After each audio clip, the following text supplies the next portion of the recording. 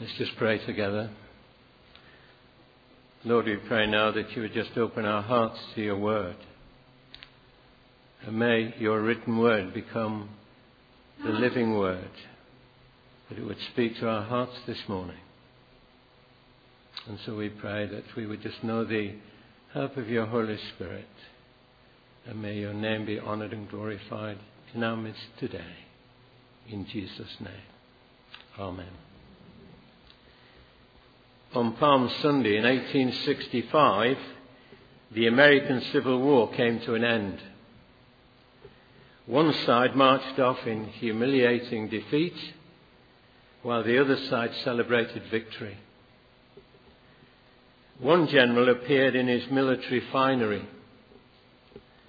polished boots, sword, whilst the other wore a private's mud-stained uniform and went swordless. Before the week was through, the victorious president would be assassinated on Good Friday. On the original Palm Sunday, the contrast between Jesus' mission, the people's expectation, and the disciples' confusion were just as stark as the contrast between Robert E. Lee and Ulysses Grant. And what Christ calls us to do stands in stark contrast to the calling of our culture. Today, Christians around the world are celebrating Jesus' triumphal entry into Jerusalem, which we call Palm Sunday, because the crowds welcomed him by spreading palm branches in his path. Many of those who greeted him were convinced he was the Messiah, anointed by God and sent by God to establish his kingdom on earth. A little boy was sick on Palm Sunday and stayed at home from church with his mum. And his father returned from church holding a palm branch. And the little boy was curious and asked, "Why do you have that palm branch, Dad?" You see, when Jesus came into town, everyone waved palm branches to honour him. "So we got palm branches today," the little boy replied. "Wouldn't you know it, the only Sunday I don't go to church, Jesus shows up." But why did the crowds turn against him? One day they welcomed him with shouts of Hosanna, and a few days later the shouts were, "Crucify him." God's word tells us in all four Gospels that Jesus riding into Jerusalem caused a great stir in the city. It must have been a dramatic sight as Jesus approached Jerusalem on a donkey, a sign of humility. The Bible says that the whole crowd of disciples began joyfully to praise God in loud voices. "Blessed is the King who comes in the name of the Lord." But not everyone in Jerusalem welcomed him. The very next verse says that the whole city was stirred and asked, "Who is this?" Soon many turned against Jesus and demanded his death. Pilate said, "What shall I do then with Jesus, who is called the Christ? Oh, crucify him," was the shout from the crowd. You see, some were very disappointed because he refused to set up an earthly political kingdom. But Jesus didn't come up to set up a new political system. He came to change our hearts and to save us from our sins by his death on the cross and by his resurrection from the dead. "My kingdom," said Jesus, "is from another place." It disappointed those who hoped he'd come to throw out the hated Romans. They may also have disliked the demand from Jesus that they repent of their sins. But where would we have been on that first Palm Sunday? Amongst those who welcomed him or among the skeptics? You see, the central message of Easter is that God loves us. And because of his death on the cross, we can be forgiven. He came for one reason. And Paul says, Peter said, Christ died for sins once for all to bring us to God. May we also welcome him into our lives. But Palm Sunday is a time for us to examine our attitudes towards each other, as well as to God. Palm Sunday is about a huge parade coming into town with one main attraction, Jesus Christ. And our attitude toward him makes all the difference in the world as we respond to him. Jesus has less than a week to live, and he knows it. He is the long-awaited Messiah. The King that God's people have been waiting for hundreds of years. And we read in Zechariah about a king who would come into the city riding on a colt. Zechariah predicted it 500 years before Christ was born. Rejoice greatly, O daughter of Zion. Shout, daughter of Jerusalem. See, your king comes to you, righteous and having salvation, gentle and riding on a donkey, on a colt, the foal of a donkey. Zechariah is speaking to the nation. He is reassuring the people that God has not forgotten them. And this word reminds those people that God will deliver the nation from the oppressor. And for many of them, in this case, they thought it was Rome. But the king they seek will come to them humbly, not on a stallion, but on a slow-moving donkey, the symbol of a king who comes in peace. Jesus' procession into Jerusalem was not the only procession that day. Roman historians tell us that the governor Pontius Pilate led a procession into Jerusalem on the same day. He came in with his soldiers, some on horseback, some on foot. Each soldier clad in armour with helmet and sword, and in their hands the centurions carrying a spear. Drummers beating out the march. It was the practice of the governor to be in Jerusalem for religious celebrations. It was the beginning of Passover. And he was aware that this festival celebrated the liberation of the Jews from another empire, the empire of Egypt. Uprisings were always in the air, and Pilate was there to intimidate the people of Jerusalem. The last time there had been an uprising, the Romans, this time before Pilate, had crucified over 2,000 Jews. If Pilate's procession was meant as a show of military might and strength, Jesus' procession was meant to show the opposite. The two processions could not be more different in the messages that they convey. Pilate asserts the power and might of the Empire of Rome, which crushes all who oppose it.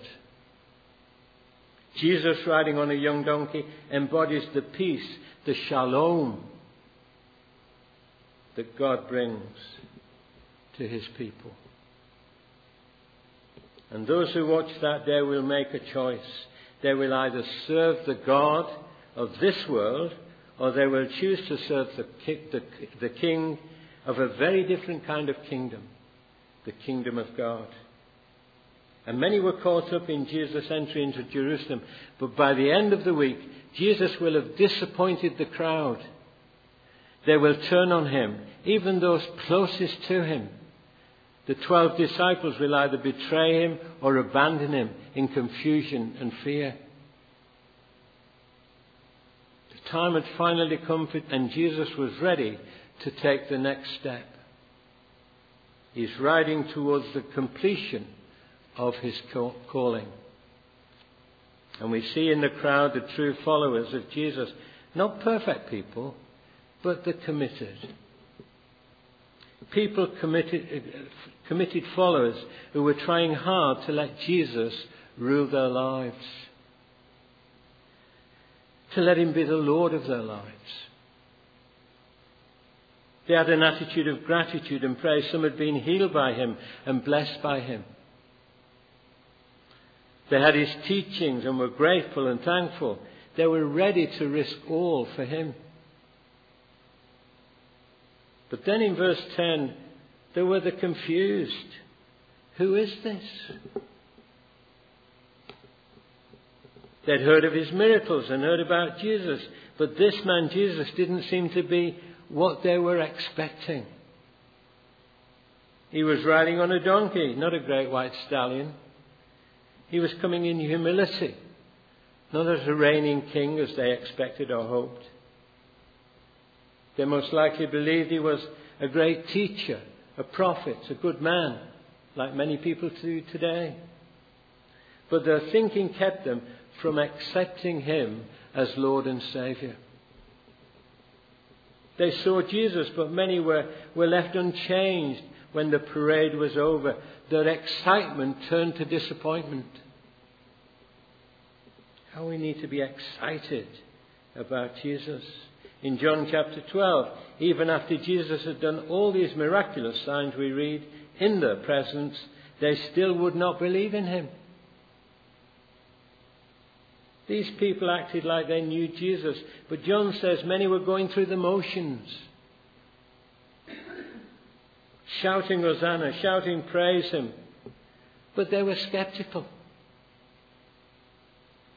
seeing but still not believing, living life their way by their own rules,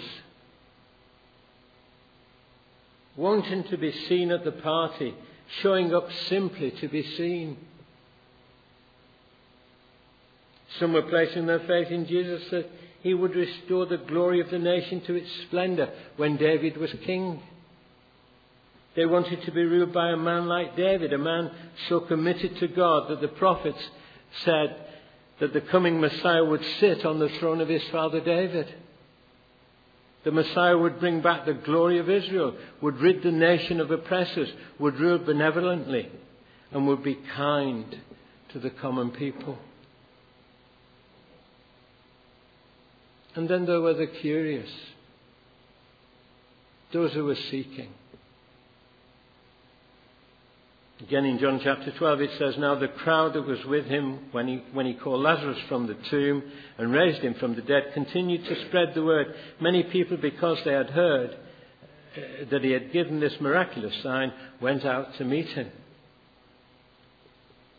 They wanted to see this man. They'd heard about him and his works, but thank God for the curious. Because it's often curiosity that brings people to Jesus. I remember a chap coming to see me at the vicarage in Castle Church. He phoned me up and came to see me, a young lad. And as he walked through the room, he started to talk. He said, there's got to be more to life than this. He had a good job. And he later became a youth worker and was working in Europe. He became a Christian. But then the opposition, those who were hostile to Jesus and his message. The Pharisees, the Sadducees, the religious leaders, the people who lie and manipulate and set traps. They refuse to see, to listen, to be changed. They are there to stop him at all costs, to reject his word, even to the point of killing him. And Jesus had challenged these rulers, and they didn't like what they heard. They heard the truth. He undermined their power and their prestige. When he drove the moneylenders out of the temple, saying that the religious leaders had made it a den of thieves, he exposed corruption. And when we do that today in our world, we won't be popular.